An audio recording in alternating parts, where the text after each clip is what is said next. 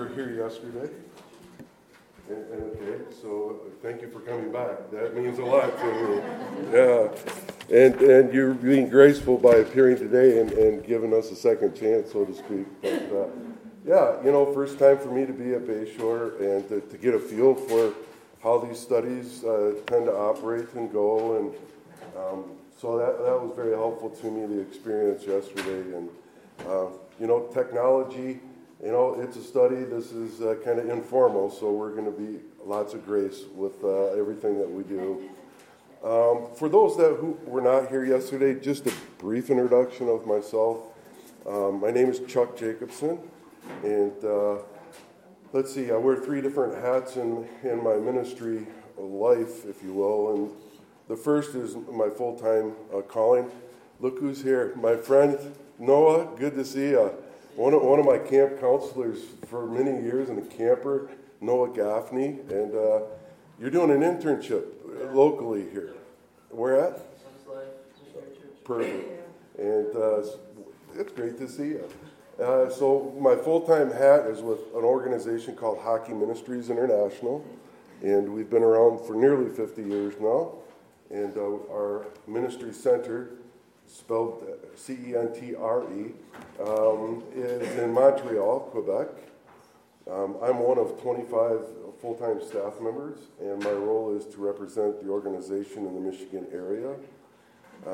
My ministry focus, hands-on, is with the Saginaw Spirit, which is a junior hockey league. These are elite athletes that are bound for the NHL.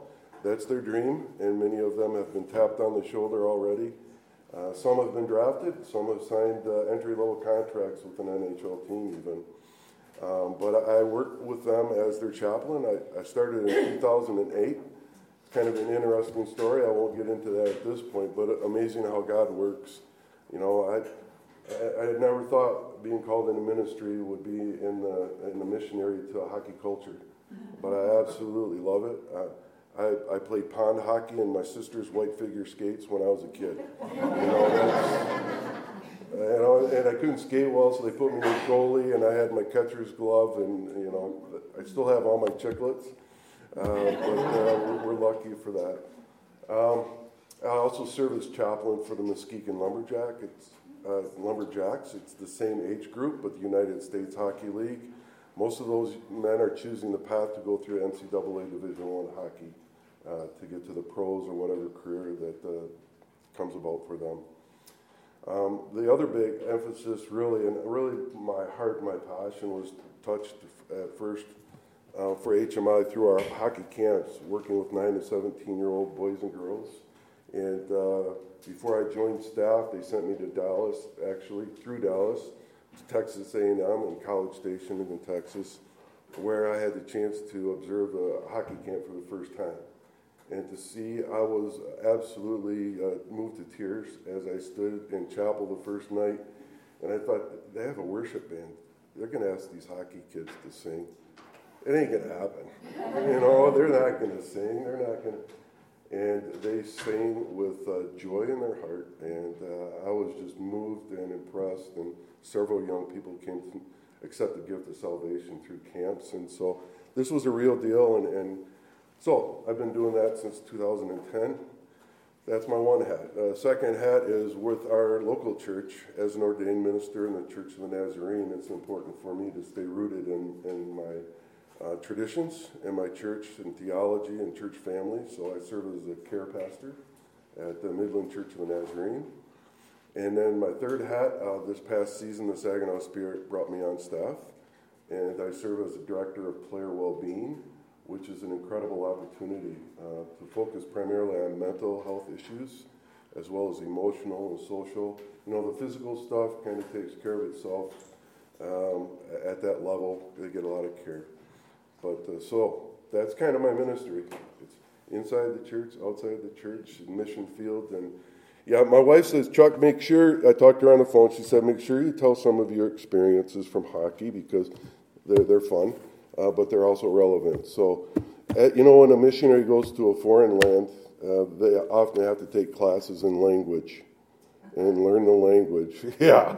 And I didn't have to go to class to learn the language. I had heard much of it before, but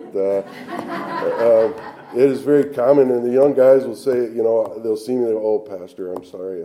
Hey, I'm just a man. I'm not God, and I'm not here to judge, And so we have to be graceful, and non-judgmental and accepting, and so I love that challenge. That's awesome. So this week we're looking at this picture, right? And Jesus says, I'm the vine and you are the branches, and my Father, he is the vine dresser, the gardener, the farmer, the person that takes care of it all. But when we talk about intimacy, and here's how I kind of came about, if you will, and this is going to work or it's not going to work. There we go. So, my story. So this is my sweet spot in the world. This is a picture where this is the Cedar River between Gladwin and Harrison, Michigan. Our fifth wheel trailer is parked up here in the field, and this is a picnic table we have right by the bank here, and the trout are feeding in a nice hole right here. But I didn't tell you where. Good luck finding it. Yeah. So I was sitting there about 3-4 summers ago. It was 4 summers ago. And, you slow down. You open God's Word. You turn to a passage. And, I've heard John 15, 1-17. I am the vine, and you are the branches. And God is the vine dresser. And you read through it, and then, hey, I got 10 minutes. I got to get to, I'm meeting guys for coffee, or I got to be at work. And it's in and out, and I've heard it before. But here I slow down at this spot. And I'm in no hurry to go anywhere. And God really, through the Word, spoke to me and just saying, stop here. Boom, stop. Pay attention. This is the heart of the Christian faith. This is what we have to learn, and this is what we need to teach. How do we have this abiding presence in Christ and Christ in us? That little word, that 2 letters, I-N, and thus came this, hyphenated word intimacy. What is that? I sat there puzzled, to tell you the truth. And I slowed down enough to say, what does that really mean? Sure, I know the Holy Spirit comes to live in us. Yeah, I got that. And I know this and I know that. But day to day, how do we live out this life? Because of our busyness primarily, in our time, right? I'm wearing 3 hats and I'm driving all over. And how is God abiding in me and I in him? And in there is a divine mystery. I love that phrase because it's truth. It's in God's scripture. It's tradition. It's a part of our heritage as Christians. There's reason in it where we have to think through it and make sense of it, right? But there's experience. Experiencing that, I think, is an essential ingredient. And so that's a little bit about my experience, and I'll share a little bit more. So those that were here yesterday, you had a homework assignment, quote-unquote test today. And basically, I challenge you to someone share what I asked everybody to do yesterday. Somebody that was here and John 15, verses 1-17. Okay, to read through it. And pray before. And see what it talks to you about. Yeah, and see. Like, I shared my experience, and my experience was like, focus on this. Here we are, and I got my journal right there, and I'm like, writing out my words of confusion and questions. Lots of questions, So I would like to hear from as many of you that would like to share, to start us off today, and just sharing, how things went for you yesterday with that assignment. What did you do? What spoke to you? Any impressions that it made? Anything along that line? It's open. Just thank you. All right, so one thing that really stood out to me is in verse 2 where it says, he breaks off every branch in me that does not bear fruit. I've always gone over the in me. And I always had the thought that it was he prunes and takes care of any branch, but it's not. It's only those in him. So that had stood out to me. And then in verse 11 where it says, my joy may be in you, and your joy complete. So my joy isn't complete until it's his joy. Yeah. And he says, I've told you these things so that. Yes. And there's a phrase right there that's kind of like, stop, look at this. Here's the reason why he's telling us. So that, okay? Perfect. And by the way, I have, thanks to Kendall and the camp staff, they printed out the passage that we used in the video yesterday, and we'll use it again today. So here's the passage in the Good News Translation. So if you didn't pick one up at the door, we'll pass those about. Thank you for sharing. And just from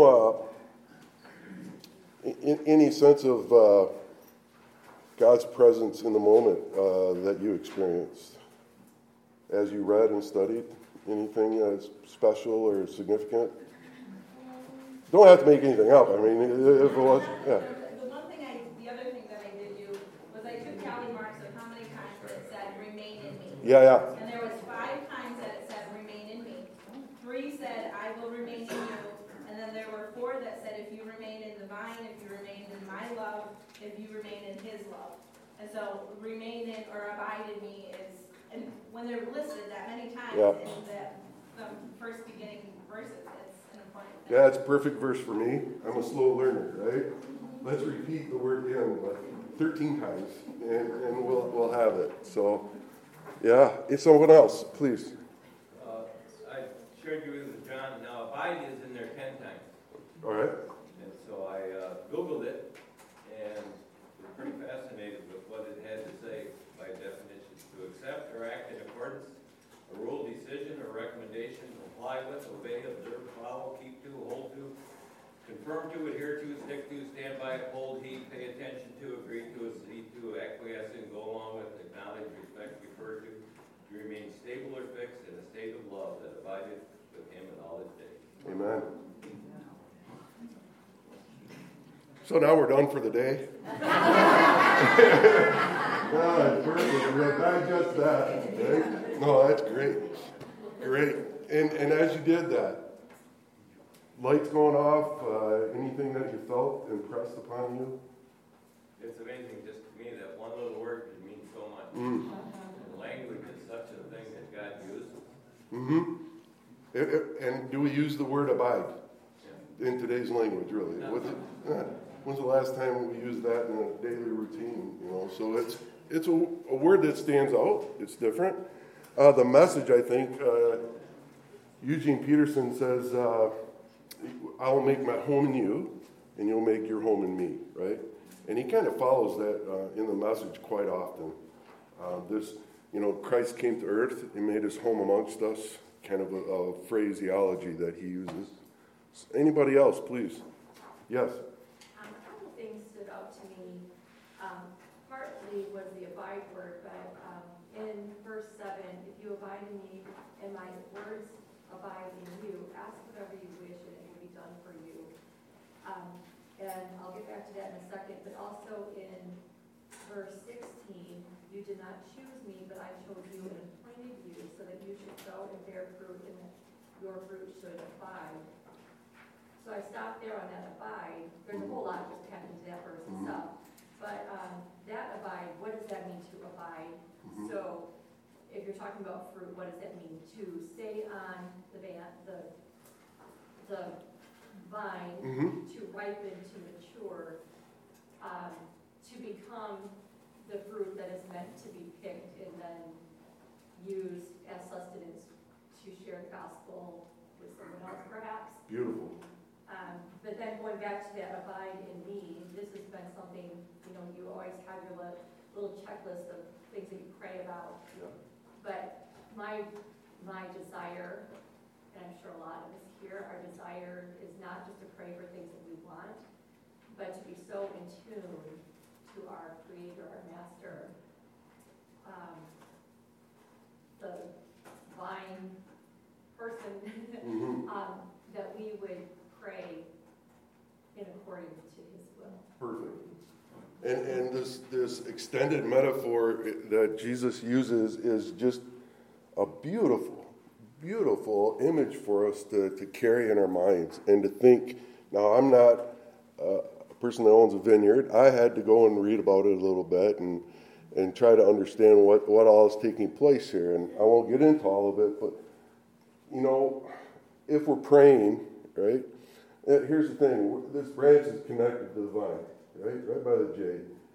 And whatever is going to be needed to produce this fruit is going to come through the vine and into the branch and out to where there was foliage and the blossoms that turned into the grapes. And just what a beautiful, beautiful metaphor of what our relationship with God is called to be like. And here's the emphasis, right? When is Jesus telling his disciples this lesson? In the context we looked at yesterday, what time of his journey was it? This is it. I'm not going to be with you much longer. I'm going to go back to the Father. But before I go, let's review. Let's review the main points. And I'm going to leave you this image, not just for you, but for people in 2000s, right? 2,000 years later, that they can understand the special union that I had with you 12 men, as your teacher, as your brother, as someone who loved you so dearly that I'm going to lay my life down for you and for everybody. So this beautiful, beautiful image, and that just keeps on going. I mean, most of the time metaphors break down, right? We try to use a metaphor, an analogy, some type of allegory to kind of get a message across, and they seem to break down at some point in time. This one, I haven't found much where it breaks down. When it describes our relationship with God through Jesus Christ. Sir? I was reminded of, I can't remember the author's name, he wrote the book, Jabez book. Oh, yeah, right. And he was speaking on this vine and the branch. Bruce Wilkinson. And you probably know the story well, but he got done speaking on this thing and about the part where it says, I'm going to cut off all the branches that don't bear fruit and throw them in the fire and burn them. And this guy came up after the meeting and said, I grow grapes. He said, I am a vine dresser. And then he says, I don't get the same take on that passage that you do, because he says, a lot of the vines will grow down low and they're down in the grass and they're covered up and they're dirty and they don't produce any fruit. But the vine dresser's job is to come along and take those branches down there, lift them up, wash off the leaves so they're clean, place them up on the trellis, wherever that holds them. Mm-hmm. And he says, so they get the sun and they begin to bear fruit. Mm-hmm. That's what the vine dresser's job is. So I thought, man, that branch didn't get cut off. It got cleaned up so that it could produce fruit. Amen. Example, perfect example. One thing that struck me, and I've studied it before, but he gives a new command: love one another as I have loved you. And that's like up in the game, because before it was love one another as you love yourself. Right. And that's kind of subjective. You don't love yourself so much all the time. But this ups the game to love one another as much as Jesus loves us. Yeah. And in that same passage, he also says to this effect, I have loved you as my Father has loved me. And then he goes, no, I want you. And that kind of ties into the previous chapter where it talks about having the Holy Spirit, because that's the only way you can do it. Right on. It is. I mean, humanly, how many of us have tried to love that way on our own will, on our own power? Sometimes, when I do a wedding and I share like 1 Corinthians 13, I mean, there's a beautiful tie-in to this passage as well, because we just say, for you to love, like 1 Corinthians 13 describes, and you got to be plugged into the source of power.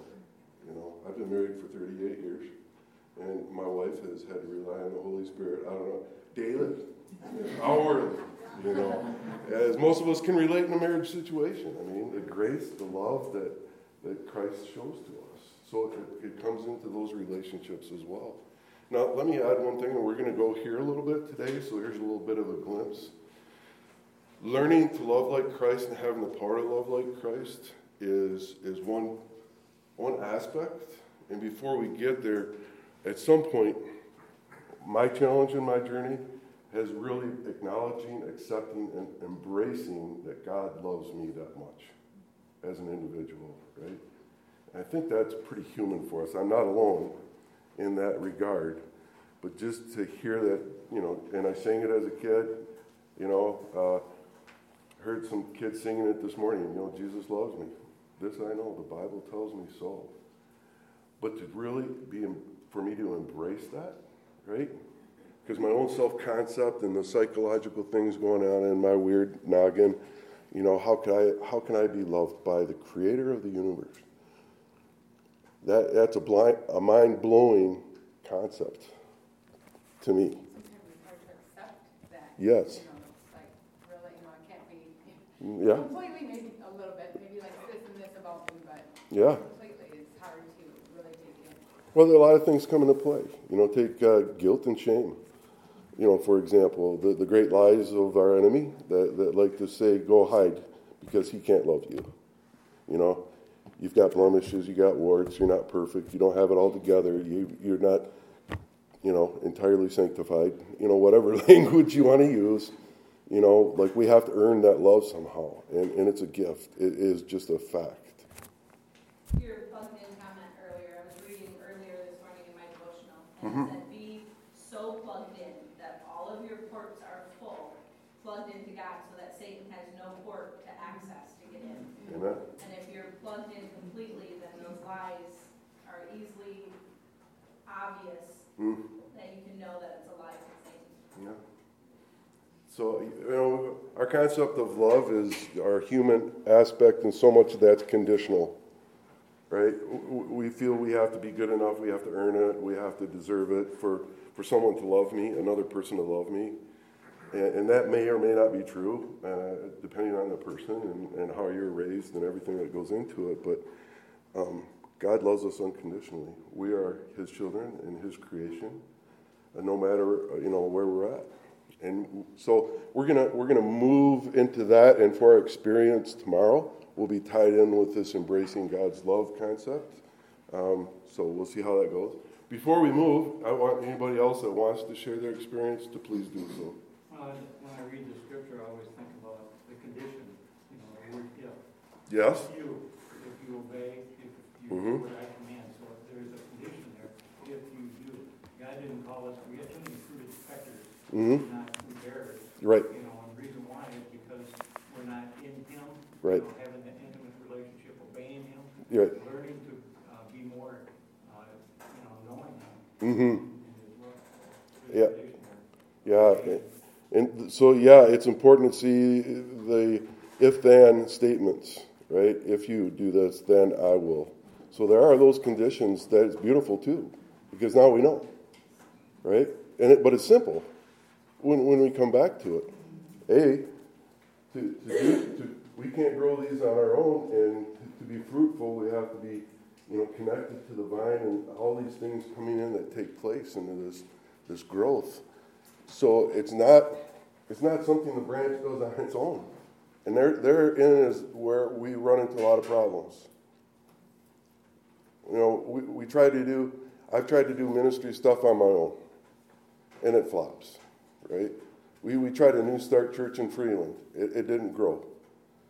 But I look back on those years and I say, we as humans, we're trying to do too much on our own, right? Big, powerful lesson.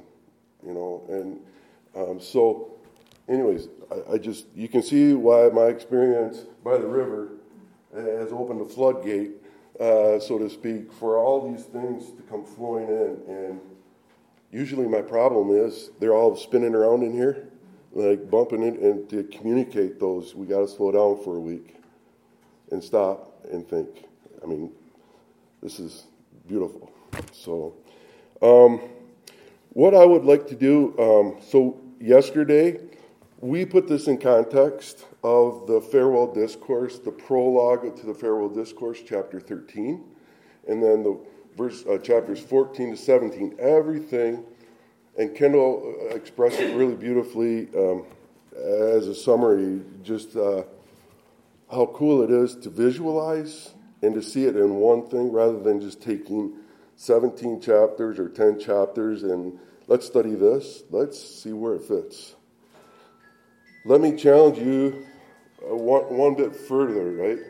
As theologians, we all are because we think of God. That makes us theologians. Thoughts of God, we study God. We have to put that farewell discourse into this, my Bible, the whole story of God. And what is he doing in the whole Bible? What is the story of God that's taking place? Anybody want to dive into that theology? Yes? Well, reading the scripture this morning, and I wanted to focus on the word in, and suddenly I thought, I'm sure it was the Lord, what is the very first word in the Bible? Amazing. Yeah. That's beautiful. Somebody write a note down. Make sure I get that one. I got to add that one in. No, that's true. Nothing precedes it. Yeah. Between Genesis 1 and Revelation in the end, what is this journey that God is showing us in his holy word? What's the whole point? He loves us. He loves us and wants a relationship with us. But what happened? we messed up. We didn't obey. Right? Evil, sin entered the world. And now the journey goes through the Israelites and through the Old Testament. Then Jesus comes and the final sacrifice for all time so that can be reconciled. That relationship, we can be reconnected to the vine. Right? And this is going into my own experience. But so the story of the Bible, put this in the whole context. And let me tell you, this is the fruit. In my own mind, you know what? This is where it's at for us. This is what it boils down to. Are we connected to the vine? Is the Holy Spirit living through us? Are we being prompted, led, nudged, taught, guided, comforted by the Holy Spirit in our lives? Or are we trying to do it on our own? Dare I say, sometimes, when we talk about pruning, things that get in the way of the health of that branch that has to be nipped off by the vine dresser, right? For his purposes, for his glory. And when we surrender and we're connected to the vine, we're saying, prune me. What is it? What is it that's in the way? Remove it. Get it out of my life. Take care of it. Sometimes that really hurts.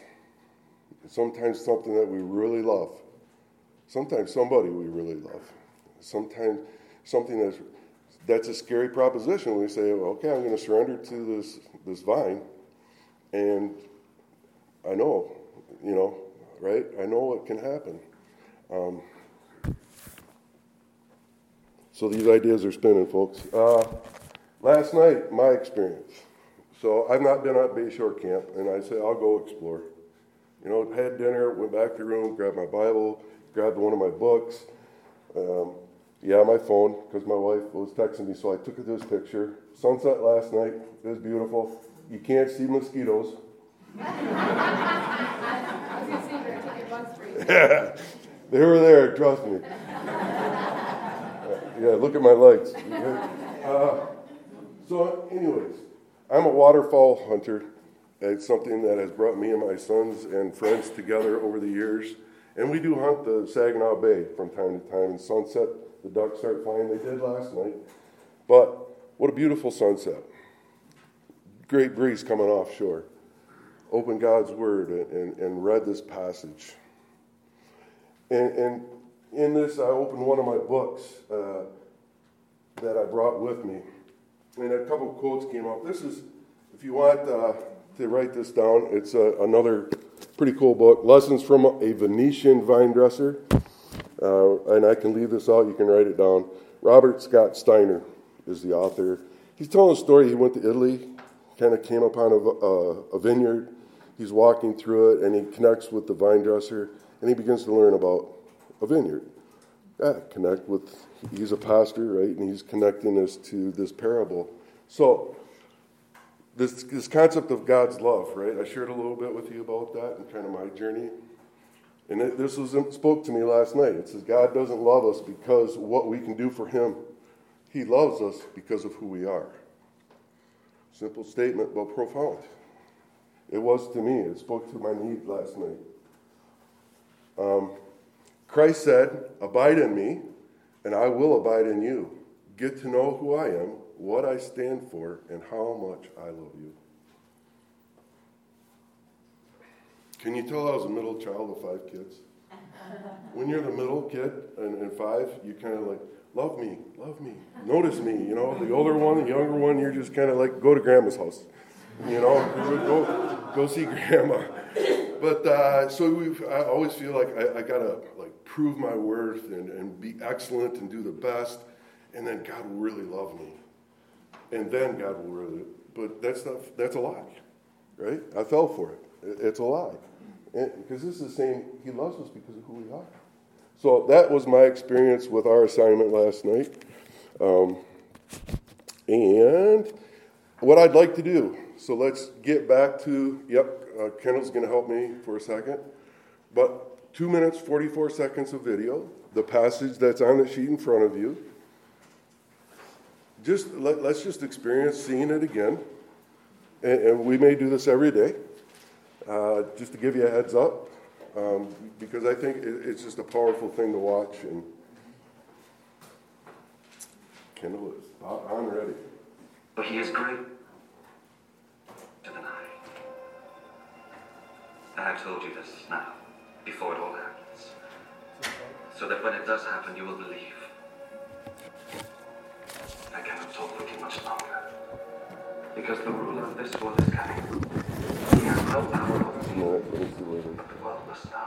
No, it's good. It's good. I love the Father, and that is why I do everything as He commands me. Come, let us go from this place. So that was the end of chapter 14. I am the real vine, and my Father is the gardener.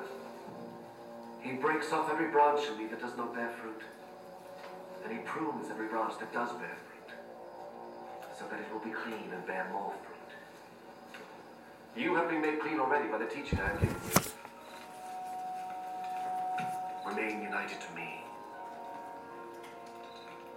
and I will remain united to you.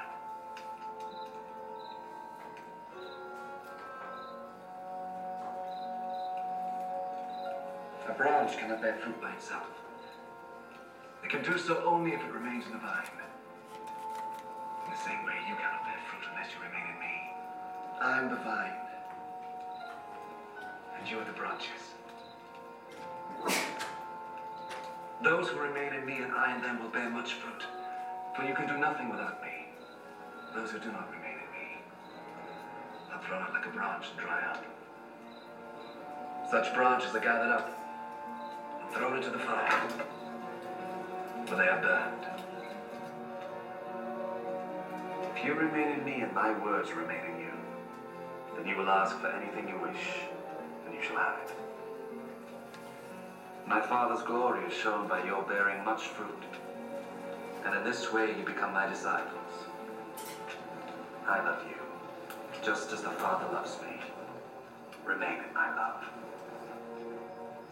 If you obey my commands, you will remain in my love, just as I have obeyed my Father's commands, and remain in His love. I have told you this, so that my joy may be in you, and that your joy may be complete. My commandment is this: love one another, just as I love you.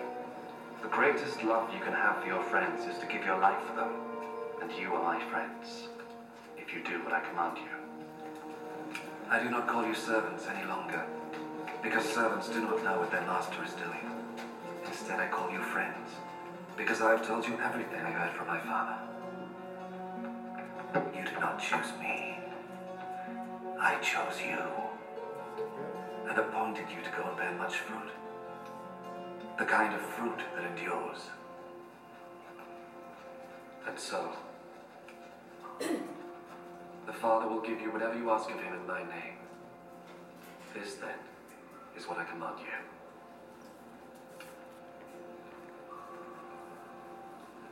Love one another.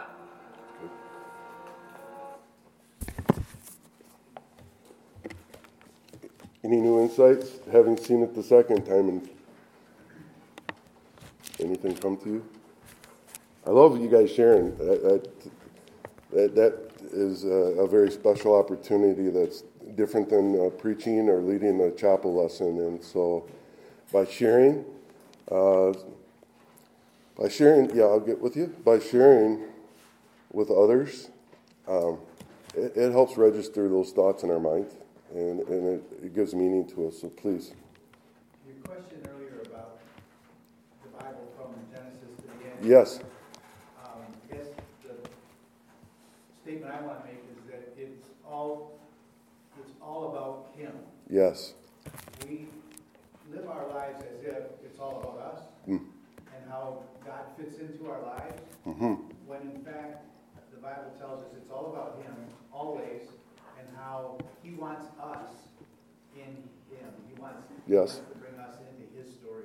Yes. And not the other way around. I appreciate so much you sharing that, because that more than ever is a continually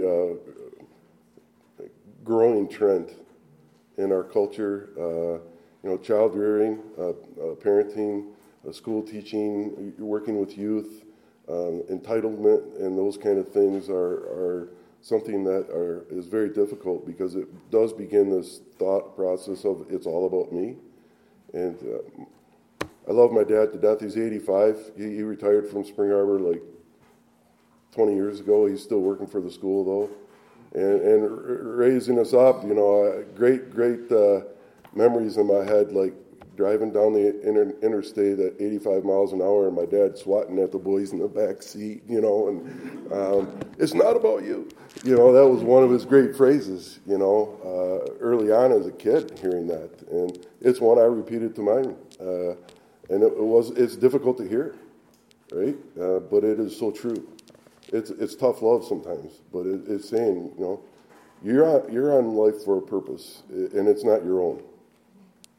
You have a purpose and a design, a plan that God has for you, and it's about Him and His story. So beautifully said, and I appreciate you saying that. Thank you. Other thoughts? I know we talked about I am the vine, you are the branches, but the part of that sentence that really got me is when it said, you will bear much fruit, but you can do nothing without me. You can't bear any fruit without Him. That's just that sentence alone. Just like, I can do a lot of things for me, Yeah. but I can't do anything for the glory of God if I'm not intact. I can do nothing. Yeah. What gets in the way? So just to rephrase, for those that couldn't hear what was said, is like the phrase that said, without me, you can do nothing. And why do we get hung up on that, I wonder?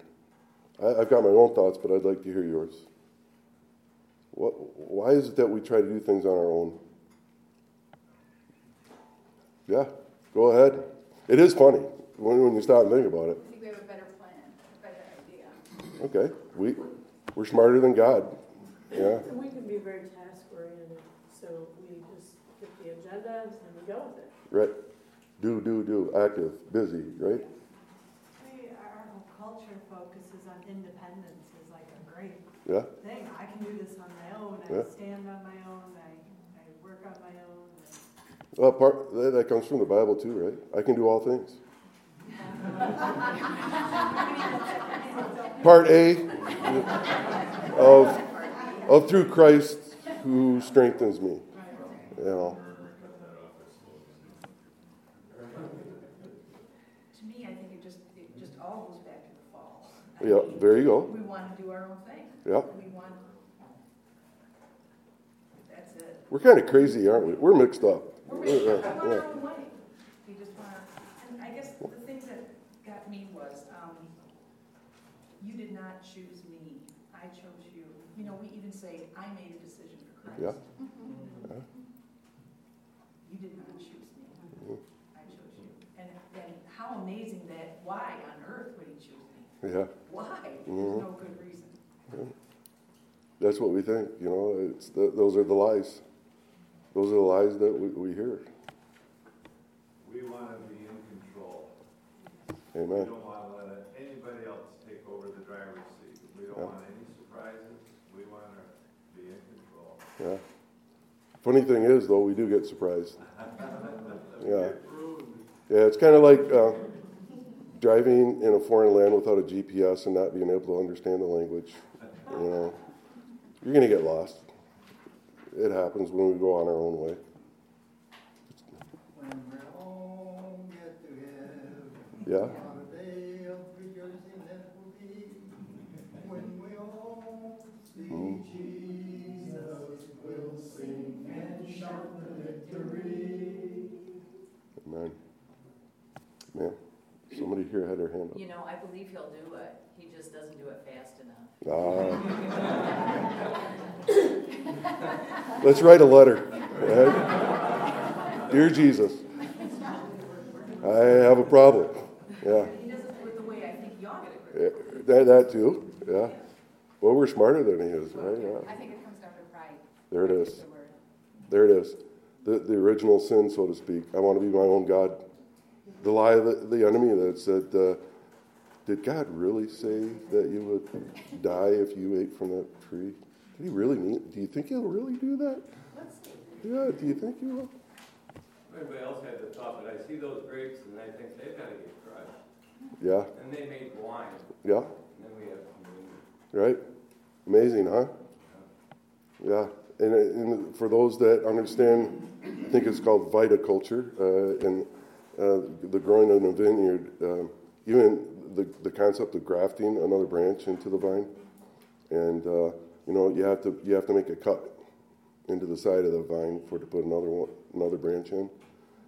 There's some beautiful things that we can visualize with that. I won't have time to get into that this week, but if you take a look at some of that language, it's pretty cool. Yeah. Amazing. Did you want to say something? Well, I look at pruning altogether different than anybody in this whole room, I think. Okay, go for it. Because I do have grapevines on Yes. my farm, and I've pruned apple trees and Uh-huh. trees and stuff like that. Yeah. But I'm a visual learner. I'm not Mm-hmm. a reader learner. Gotcha. I taught myself to read Mm-hmm. when I was 40 years old. Wow. Because I had dyslexia. So Okay. bad. So I taught myself to read. Yep. And when I read this last night, I said, okay, he wants me to pray, open my mind. Mm-hmm. Well, I've been doing that for years after God opened my mind. If I read the Bible and I didn't understand it. Right. I read it, and it was just like me reading the story. Yeah. But I can tell you, when I was 16 years old, I overhauled my first tractor, and I put sleeves, pistons, rod bearings, main bearings, everything I did to that tractor. Right. I know what seals I put into it, everything I did with my hands. Yeah. Well, then I started thinking about my grapes at home, Yeah. and I pruned my grapes. Mm-hmm.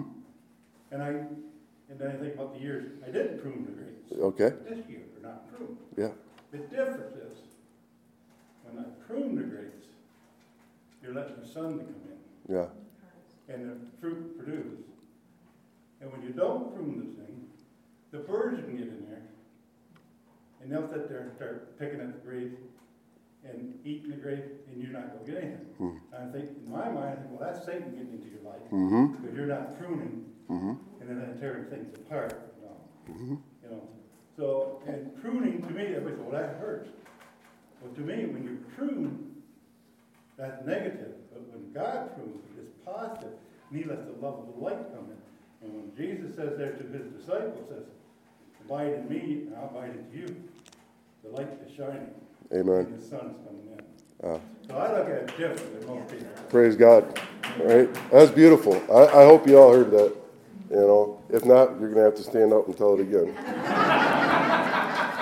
No, it's beautiful because, you look at that pruning, and this gentleman in his book talks about it as well in the vine dressers, so where he prunes the branch, actually, instead of, one piece coming off, it multiplies, right? He'll have more grapes when he prunes, and better grapes, better quality, through his tender care and his love through that. And so, yeah, perfect. Thank you.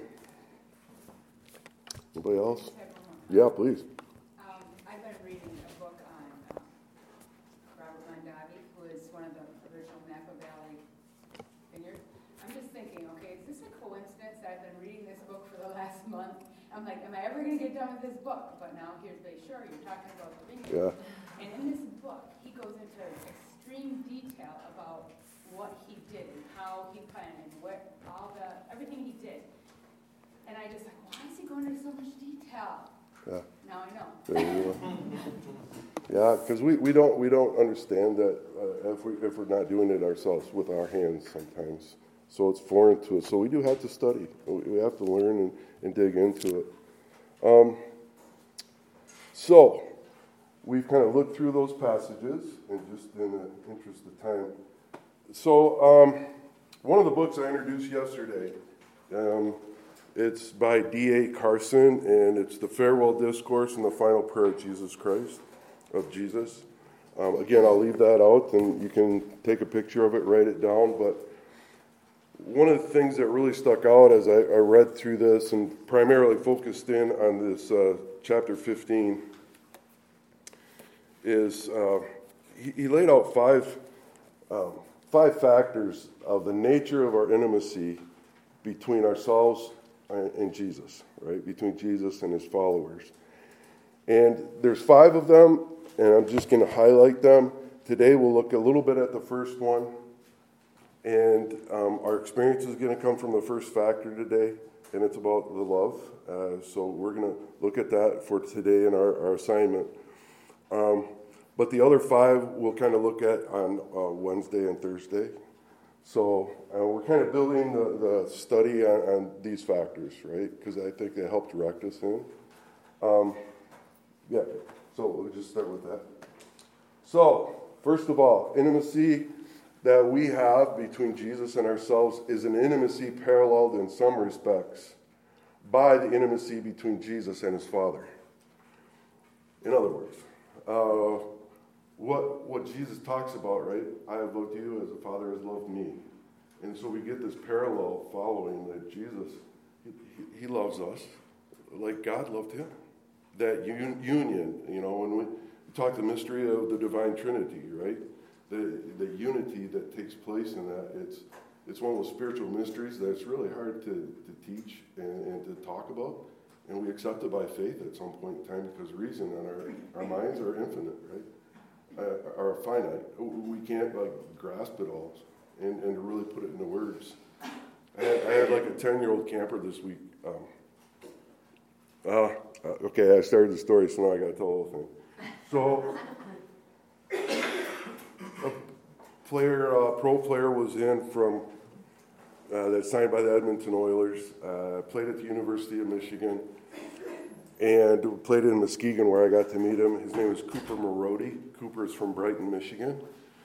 So Cooper's been coming as a guest and observing what's going on at camp. All right. Now, different branches of Christianity and our faith have different approaches to how they live their lives out. Growing up in an evangelical, pre-Methodist, conservative, whatever labels you want to put on it, I'm very used to our approach as a ministry that gives an invitation for somebody to accept God's gift of salvation. Some of our Christian traditions are not that way, and Cooper came from one of those traditions. So he was raised in the church, went to a Christian school, but yet, he was brought into the church by the will of his parents and through his baptism and all the things that their tradition says. Fair enough? All right? I respect it. I love it. No, not a problem. But for him to understand what we were doing at camp was like a real mystery to him. Like, so you offered them what? And, he spoke at my church and he asked what that wooden rail was at the front of the church, right? And I explained to them that was an altar, and this is where we lay our lives on the altar for Christ and we surrender to him. Wow, that's cool. And so he's really open-minded in exploring this. Young camper came in, he said, came by my room. Cooper was with me, he had just got in. We were just catching up on a year's time past. And he comes by my room and says, I've decided I want to accept that gift. Come on in. Cooper sat on the cooler in my room. I sat on the bed. The youngster sat in a chair. And then he started asking questions. But first, before I do, I've got questions. Intellectual questions. One was, so what's the deal with this Trinity thing? I said, well, trust me on this. Scholars have worked on it for 2,000 years, my friend. And some things in life we're going to learn as we go, and probably we'll finish learning when we get to heaven. And it's one of those things we take by faith. Hebrews 11:1, right? We believe, right? What do we believe? By faith, things we hope for, not seen. And so some of those things we reach out in faith because God's word is truth. And that's kind of where I landed with him. But we got all done. I prayed with him. He prayed the words after me. And, he left. And Cooper said, wow. I was hoping to ask you, I was wondering how to lead somebody to Christ. I said, you thought this was staged, didn't you? Cooper, you thought I set this up. But no, this was how it happened. And so it was a great experience. When we talk here, getting back to this point, we're really looking at this intimacy of Jesus and his Father. Now, this is mind-blowing when you stop and you really think about how God loves me. Not just the fact that he loves me, right? But how much? How much? And we stop and slow down, and that's going to be your assignment today. Just stop and just slow down and think about Jesus loves me the way that God loved him, and it parallels that in our life. That's a powerful, powerful truth that, I won't go out to where I was last night, so that'll be open. If anybody wants to use that deck out, past the dump down there or whatever it is, the garbage. So, number 2, intimacy that we share between Jesus and our followers is far from being individualistic. It is meant to be shared within the warmth of love for other believers, a love that imitates Christ's love for us. Okay, that's Wednesday. Intimacy, it's an intimacy that's honored by the noun friendship, right? Christ is saying in this passage, right, you are my friends, you're no longer my servants. And it says, but this friendship is carefully qualified. And this comes back to that last point is kind of going into, this buddy-buddy type of, maybe disrespect at some level of how Jesus is my authority. He's my Lord. He's my Savior. He's majestic. Not necessarily my buddy-buddy, right? Like my chum, my best pal. So it's kind of, what does that relationship look like? Now I can say, well, that's the author's thoughts, not mine. But I do believe what he's trying to say. I pushed the wrong arrow. For the intimacy that we share is a fruitful intimacy that's grounded ultimately not in our choice of Christ, but in Christ's choice of us. And finally, intimacy whose fruit is the result of prayer under the Christ Lordship. All of us, as branches, have a job. We share the same job as a branch, right? We're expected to do the same things as a branch. Some branches don't do this, and some branches don't. We all have the same, we share a common mission. And if you're a branch on the vine, what's your job? Okay, so now we get into the question, so what is this fruit? Right? What do you mean, fruit? What's that look like? What is it? So this is like Thursday and Friday somewhere, depending on how things flow. And we'll take a look at what does he mean by fruit in our lives. Is it fruit by the young hockey player that gave his life to Christ? Is it fruit, Galatians, where it talks fruit of the Spirit in our life? Is it? So what do you think Jesus was trying to say in this passage? All right? And that'll be a great discussion, I think. How are we doing on time, Kendall? Good. Okay. Thank you. All right. I want to read to you, if that's okay, a devotional. I don't often do this. It's kind of rule of thumb. You don't do it when you preach a message. You bring a sermon, right? People fall asleep. but I think you're really going to like this. Written in published in like 1895. So Andrew Murray, he was a missionary pastor in South Africa, and very well known for his devotional books. They're classics. And if you have a copy of this around, pick it up, read it again and again and again. You know, one thing I started doing, because I'm an avid reader, and anywhere I go, if I'm sitting in the Meijer parking lot waiting for my wife, because I refuse to go into Meijer because I worked for them for 20 years, and I start having like psychological issues when I start drinking and, not true, but I'll be waiting for her, I'll have a book. And one of the things I started doing when I read a book is put the date in that I read it, and maybe the circumstances while I was reading it again. Like this particular book, 1, 2, 3, 4, 5, lots. Because I'm a slow learner, but no, it's beautifully written. And so I want to read Day 1 devotional to you. So this is Abiding in Christ by Andrew Murray. And the youth copy of that is called The True Vine. And that was written for the youth of his day. So he was very much involved with the ministry to young people. And that was really a focus of his. So, first chapter, Day 1. All you who have come to him. And 2 Bible references. First is Matthew 11:28, where he says, come to me. 3 words. And John 15:4, abide in me. So it's kind of neat to see he starts out the subheading with that, because he ties both of those in with this message on Day 1. It is to you who have heard and responded to the call, come to me, that this new invitation comes, abide in me. The message comes from the same loving Savior. No doubt, you have never regretted responding to his call and coming to him. You experienced that his word was truth. All his promises he fulfilled. He made you a partaker of the blessings and the joy of his love. His welcome was heartfelt, his pardon full and free, his love most sweet and precious, was it not? You more than once, at your first coming to him, had reason to say, the half was not told to me. So the other half, the abide in me part. So if you're catching his drift here, he's saying we came to him, we accepted the gift of salvation, we were forgiven, but I didn't know about this other half. I came to you, but did I abide? And was I taught that? And dare I say, have we been taught that? Right? And are we teaching others? So, back to the book.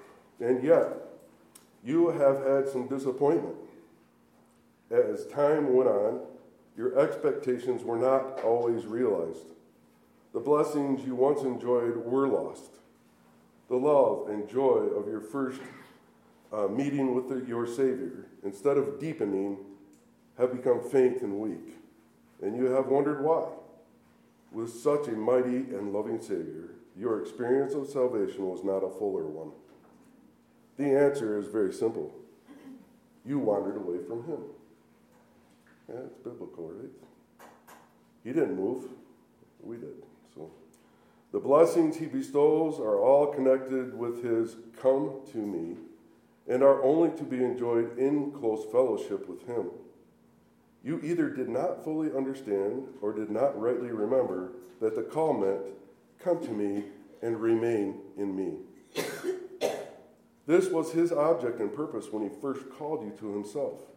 It was not to refresh you for a few short hours after your conversion with the joy of his love and deliverance, and then to send you forth to wander in sadness and sin. He destined you to something better than a short-lived blessing, to be enjoyed only in times of special earnestness and prayer, and then to pass away as you had to return to the more mundane duties of life. No, indeed, he has prepared for you an abiding, dwelling with himself, where your whole life and every moment of it might be spent, and where the work of your daily life might be done as you enjoy unbroken communion with him. This is what he meant when to that first word, come to me, he added, abide in me. Just as earnest and faithful, as loving and tender as the compassion contained in the invitation to come, was the grace that added a further invitation to abide. As mighty as the attraction with which that first word drew you were the bonds with which the second, had you but listened to it, would have kept you. And as great as were the blessings associated with coming, so much greater were the treasures to which abiding would have given you access. Notice that he did not say, come to me and abide with me, but abide in me. The relationship was not only to be unbroken, but also intimate and complete. He opened his arms to press you to himself. He opened his heart to welcome you there. He opened up all his divine fullness of life and love and offered to take you up into his fellowship to make you wholly one with him. There was a depth of meaning you have not yet realized in his words, abide in me. And just as earnestly as he cried, come to me, did he plead, had you but noticed, abide in me. Was it the fear of sin and its curse that first drew you to him? The pardon you received on first coming could, with all blessings flowing from it, only be confirmed and fully enjoyed by abiding in him. Was it longing to know and enjoy infinite love that was calling you? The first coming gave but single drops to taste. And I've got those underlined, highlighted with a big exclamation mark in the margin. I'm an active reader. It is only abiding that can really satisfy the thirsty soul and enable you to drink the rivers of pleasure that are at his right hand. Was it the weary longing to be set free from the bondage of sin, to become pure and holy, and so find rest? The rest of God for the soul that drew you to him? This, too, can only be realized as you abide in him. Only abiding in Jesus gives rest in him. Or if it was the hope of an inheritance in glory and an everlasting home in the presence of the Infinite One, the true preparation for this, as well as the taste of its glory in this life, is granted only to those who abide in him. The truth is, there is nothing that moved you to come that does not plead with even greater force. Abide in him. You did well to come, and you'll do better to abide. Who would be content after seeking the king's palace to stand in the door when he is invited in to dwell in the king's presence and share with him in all the glory of his royal life? Let us enter in and abide, and enjoy fully the rich supply of his wondrous love as prepared for us. Now, some of these authors, turn of the century, are quite bold. They call it like it is. And if you read Aidan Tozer at all, A.W. Tozer, man, he tells it like it is. And it speaks, right? So he begins to do some of that here. Chastise, rebuke, correct. I fear that there are many who have indeed come to Jesus, and who yet mournfully confess that they know little of this blessed abiding in him. With some, the reason is that they never fully understood that this was the meaning of the Savior's call. With others, though they heard the word, they did not know that such a life of abiding fellowship was possible and within their reach. Others will say that though they did believe that such a life was possible and seek after it, they have not yet discovered the secret of its attainment. And others, alas, will confess that it is their own unfaithfulness that has kept them from enjoying of this blessing. When the Savior would have kept them, they were not found ready to stay. They were not prepared to give up everything and to always, only, completely identify with Jesus Christ. To all such I come now, in the name of Jesus, their Redeemer and mine, with a blessed message, abide in me. In his name I invite them to come, and for a season, meditate with me daily on its meaning, its lessons, its claims, and its promises. I know how many, and to the young believer, how difficult the questions are which suggest themselves in connection with the idea of abiding. There is especially the question to the possibility, in the midst of tiring work and continual distraction, of keeping up, or rather being kept in abiding communion. I do not attempt to remove all difficulties. This Jesus Christ himself must do by his Holy Spirit. What I will do by the grace of God is to repeat day by day the Master's blessed command, abide in me, until it enters our heart and finds a place there. In the light of Holy Scripture, we should meditate on its meaning until the understanding that gate to the heart opens to grasp something of what it offers and expects. In this way, we will discover the means of its attainment and learn what keeps us from it. What can help us to do it? So we will feel its claims and be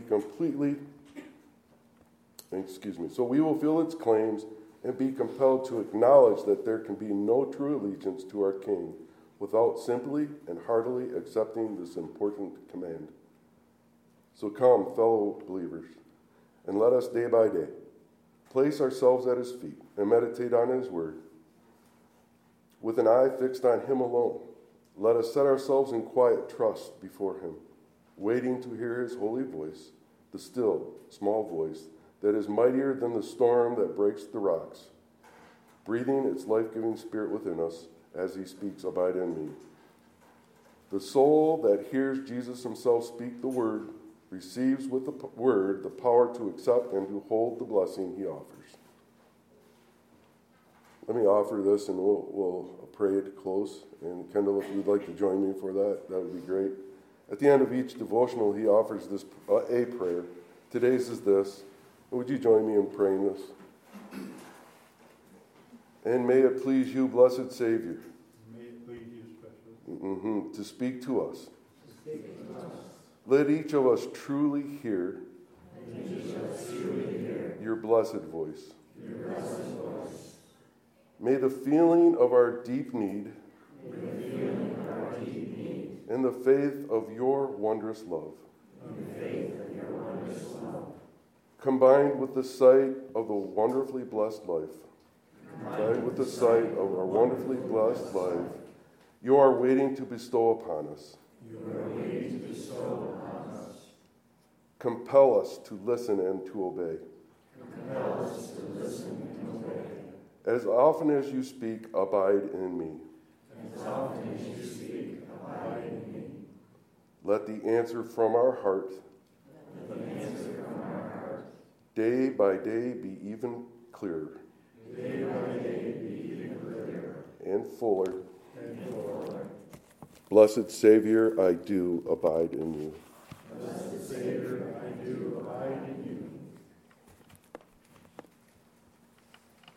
Lord, I thank you for this morning. I thank you for the reminder. I thank you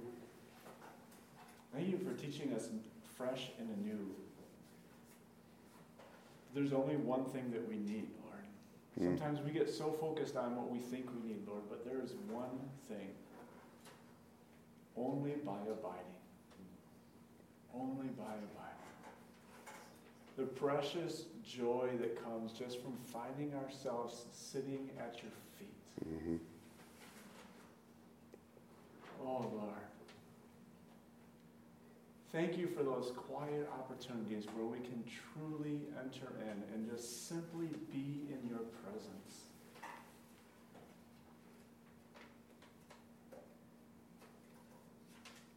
Thank you, Lord, that you invite us to enter in and be in your presence.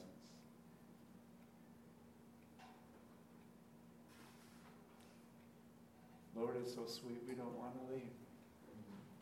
We thank you, Lord, that we don't have to, that in your amazing mystery of abiding, that you go out with us. And so, Lord, as we leave this place today, we leave knowing that even though we walk through that door, yet still we can abide.